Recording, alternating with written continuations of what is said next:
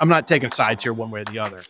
It's just that the reason I and others were sort of critical of this is that I don't think you can argue that this was really a good faith effort on the behalf of Republicans in the state, because it was very clearly that there wasn't like just some issue that sort of organically came up, even though it has been discussed in election circles in Ohio for years. It was like, oh, hey, we see stuff coming down the pike real quick here that we don't like.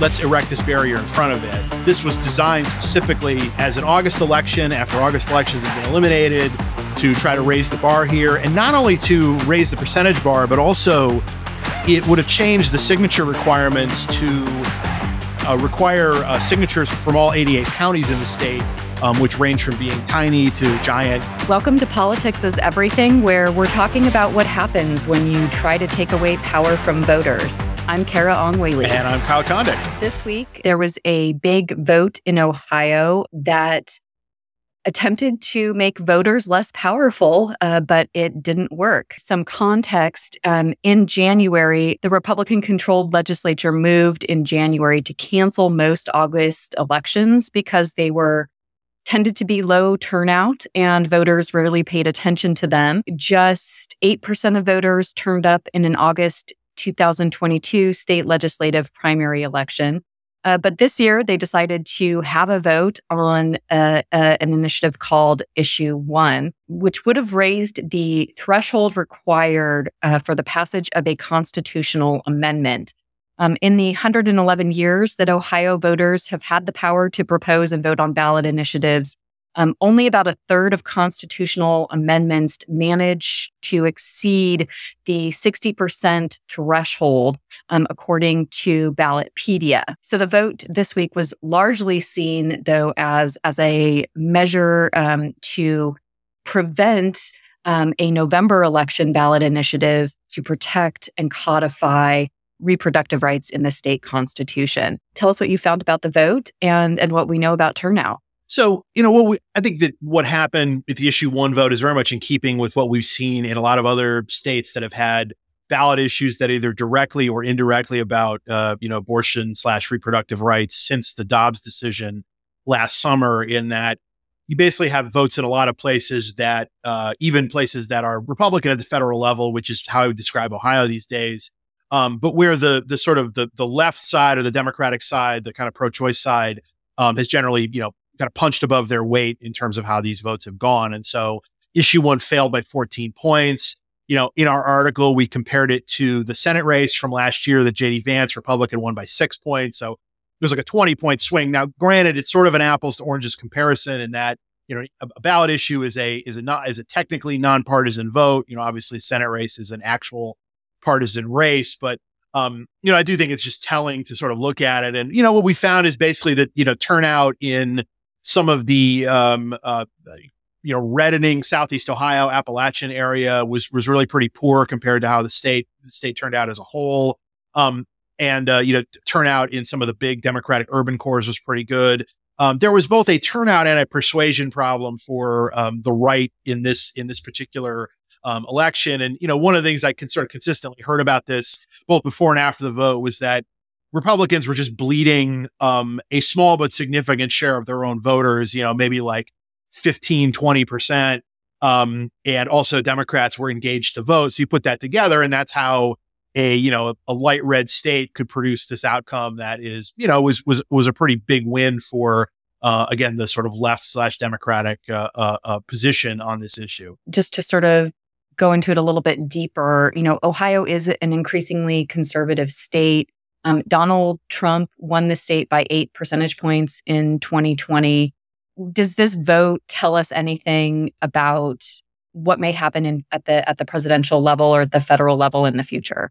I don't think in a 2024 context it does, although I do think there were some patterns that are interesting and that are things that Democrats, I think, would have to be able to build on or in order to really compete strongly at the statewide level, in the longer term.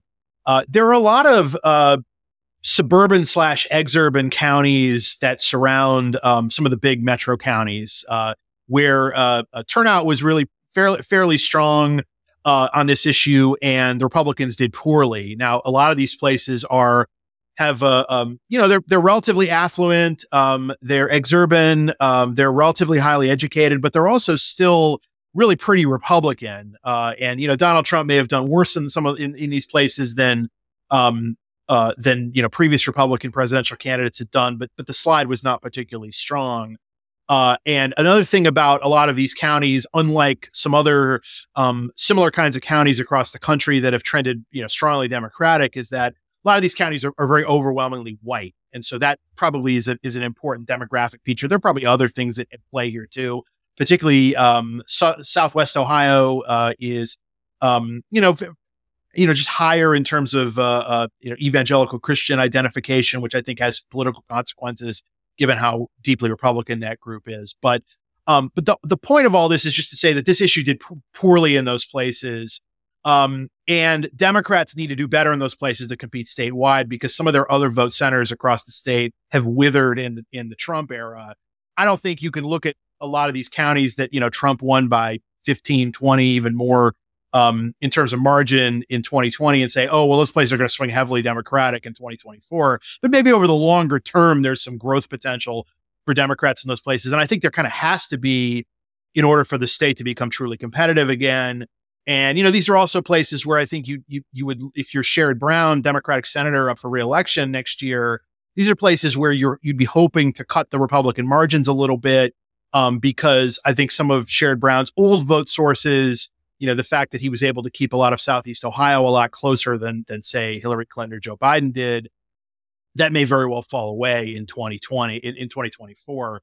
So again, I don't think it's predictive necessarily of next year, but it does present some places where I think Democrats could look for a longer term improvement, again, as they try to dig out of what has become kind of a deep hole in the state. Let's talk a little bit more about turnout, because turnout really did seem to matter in this election, just in terms of overall numbers. Turnout for the issue 1 vote was significantly higher than a May 2022 primary, which did feature a competitive Republican primary for the Senate nomination.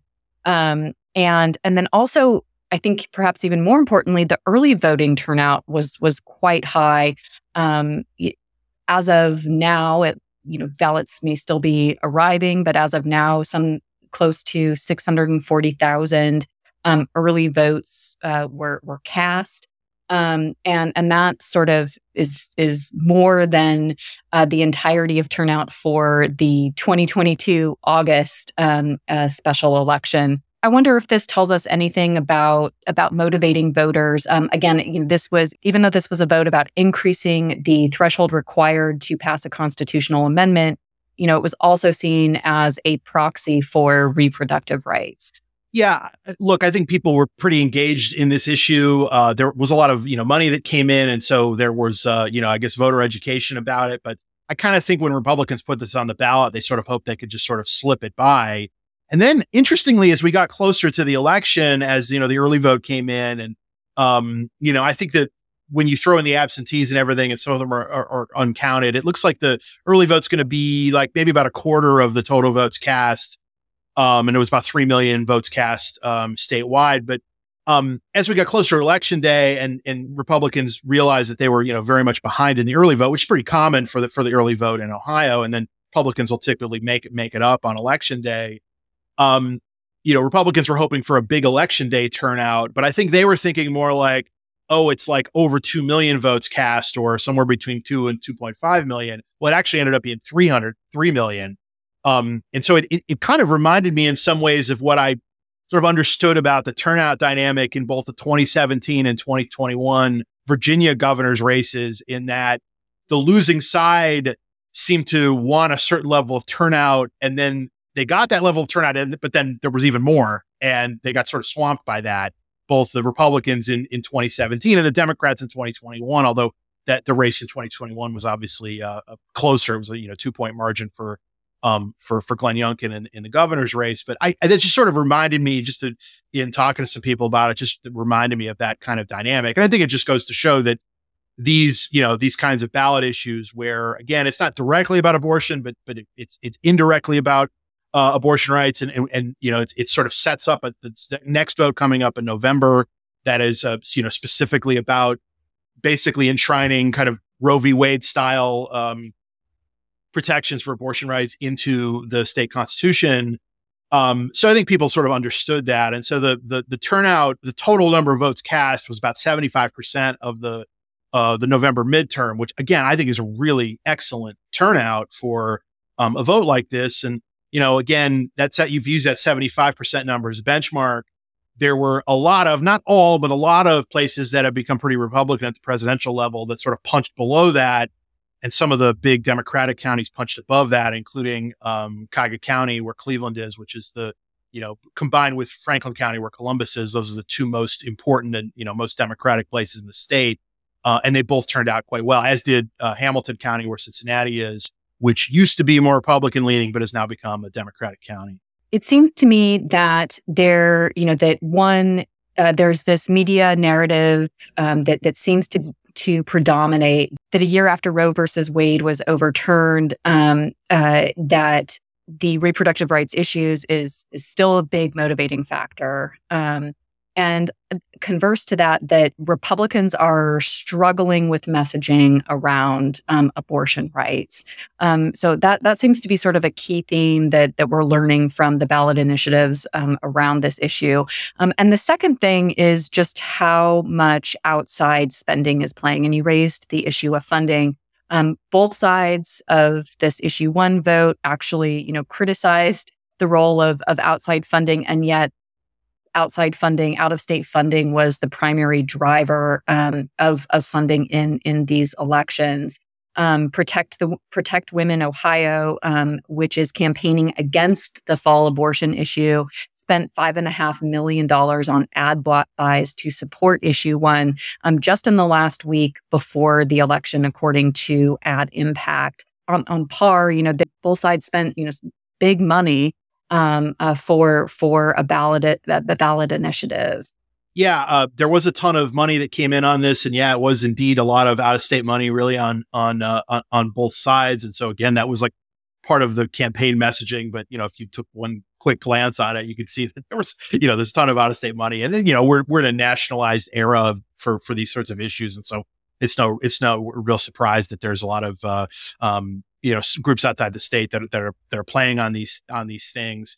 And again, I think it was widely understood to be sort of a proxy fight about reproductive rights that sets up the November vote, which is an actual direct vote on that issue. One thing we do know is that the aggregate spending actually ended up relatively close at the end, but the no side on issue one, which is sort of basically the Democratic side of this issue, they had the airwaves to themselves for many of the weeks in advance of this election, and then sort of the yes side, the Republican side, sort of caught up at the end, and I think actually outspent them slightly. In the Republican side outspent the Democratic side very slightly at the end. But people on both sides, cited the money edge and the spending edge for the no side, earlier on. So someone described it to me as, it was like there was a monologue going on, and then it became a dialogue at the end. But it was helpful to the Democrats, particularly because the Democrats are so reliant on the early vote. So it seems like, again, about the quarter of the electorate of the vote was cast early, that issue one failed by something like 40 points. And then election day, it seems like the no side still won election day, but it was by a much, much smaller margin, like a single digit margin. And again, on one hand, it speaks to the way both sides sort of perceive their vote, as that the Republicans are more reliant on election day, Democrats more reliant on the early vote, but the early vote is not big enough for the Democrat, to provide Democrats with victory alone. If you go back to like 2020, I remember on election night, Ohio, Biden was leading in Ohio by a lot and down in Pennsylvania a lot, but all that had to do was what kind of votes were getting counted. In Ohio, it was the early votes getting counted. In Pennsylvania, it was the election day votes getting counted. Those things get sorted out at the end, but the early vote lead for no was way higher than it was for Biden or for Tim Ryan, and Democratic Senate candidate in 2022. And so, yes, the yes side did catch up, but they never got particularly close. Obviously, it was a 14-point margin, so it was not overall close. Another thing that I have read about this issue is that it may have been more motivating for Democrats to turn out to vote specifically because of the reproductive rights issues, but not as motivating for Republicans to turn out, simply because they also didn't want to see the threshold for constitutional amendments to be raised. Yeah, I mean, you're really asking voters to take power away from themselves, which I think is just inherently kind of a difficult argument. These kind of issues have been on the ballot in some other places recently, and they've generally failed. There was one in Arizona that passed, but it specifically had to do with ballot issues that would raise taxes, I think. And so that's one I could imagine that voters are like, oh yeah, I don't want there to be a higher threshold for raising taxes. But just generally speaking, it was not as popular of an argument. And so that's why, again, we know that at least certainly not a majority or anything, but a significant segment of Republican voters, maybe some of whom, would vote no on the reproductive rights issue coming up in November, also, voted no on this particular issue. But you could see it. You could see the Democratic advantage, I think, both in sort of like a turnout sense and also in a persuasion sense. And again, I don't think the abortion issue is some sort of done deal for November, but I do think you could argue that the sort of liberal Democratic side starts with an edge there, and then we'll see how the campaign is actually conducted. I wanted to point out another element of public opinion on this as well, and that is there's a new Reuters Ipsos survey out that shows that only 2% of survey respondents believe that abortion is the most pressing problem facing the United States today. So, again, I bring that up just as, to further your point about, what might happen in November when it is just about reproductive rights. Typically, like pre-Dobbs, to the extent that there were voters who highly prioritized abortion, it was generally conservatives who are not supportive of abortion rights. That dynamic has changed a little bit. And of course it makes sense given that, Roe v. or, the Dobbs decision, eliminated what had been, robust federal protections, for abortion rights. And so, I think it sort of changed the motivation a bit. And, I think also, and this, I think sometimes explains what happens in midterms. It's like, if you're the side that's angry, if you're the side who's, who maybe was on the wrong side of the last election or whatever, it could be sort of more motivating for you. And again, I think we've probably seen that in these issues that have happened, be it in Ohio on Tuesday or, Kentucky and Montana, and Michigan last year. In Michigan, the constitutional amendment there, which is, I think, is pretty similar to the one that's going to be on the ballot in Ohio in November. That passed pretty strongly, but it also mirrored the gubernatorial vote to a large degree. It did a little bit better than the gubernatorial vote, and I think that issue may have gotten sort of partisanized to a large degree in that state. One advantage I think that the people who support the reproductive rights amendment coming up in November in Ohio is that it's not happening concurrently with the federal or statewide election. It's kind of a standalone thing. I mean, there's local races and whatnot, but there's nothing going on at the statewide level. And so, one of the things you just have read about some of the groups that are supportive of reproductive rights and want to put these things on the ballot after Dobbs, that they kind of want to departisanize the issue. And in a state like Ohio, I think that's important because, the sort of default position, I think, is a more Republican leaning one, although Ohio is still a more competitive state than like a Kentucky or a Kansas, at least at this particular point. So that might actually be helpful to the, again, sort of the Democratic side in this upcoming election in November. There's one other point I just wanted to make here, which I wanted to make in the piece we wrote, but I didn't actually say it. But there may be I think you can make a principled good faith argument, whether you agree or disagree with it, that just a bare 50% majority to amend the state constitution on a statewide issue, maybe that's too low. Okay, again, I'm not taking sides here one way or the other. It's just that the reason I and others were sort of critical of this is that I don't think you can argue that this was really a good faith effort on the behalf of Republicans in the state, because it was very clearly that it wasn't just like there wasn't like just some issue that sort of organically came up, even though it has been discussed in election circles in Ohio for years. It was like, oh, hey, we see stuff coming down the pike real quick here that we don't like. Let's erect this barrier in front of it. And so again, Florida raised the threshold for constitutional amendments in the 2000s. And part of it was that there were these kind of like issues that people thought were sort of like nuisance kind of issues that were, coming up as constitutional amendments. So they raised the bar for it. And again, I'm not saying it's good or bad or whatever. People can have different opinions on it. It's just that this was designed specifically to, as an August election, after August elections had been eliminated, to try to raise the bar here. And not only to raise the percentage bar, but also it would have changed the signature requirements to require signatures from all 88 states, a certain threshold, or from all 88 counties in the state, which range from being tiny to, giant, Cuyahoga and Franklin and Hamilton. And also there's this sort of cure kind of period that you get for signatures. So if your signatures are deficient, you have a little bit of time to fix them. This would have eliminated that for constitutional amendments. So it really made it very difficult, not just to pass these things, but to get them on the ballot.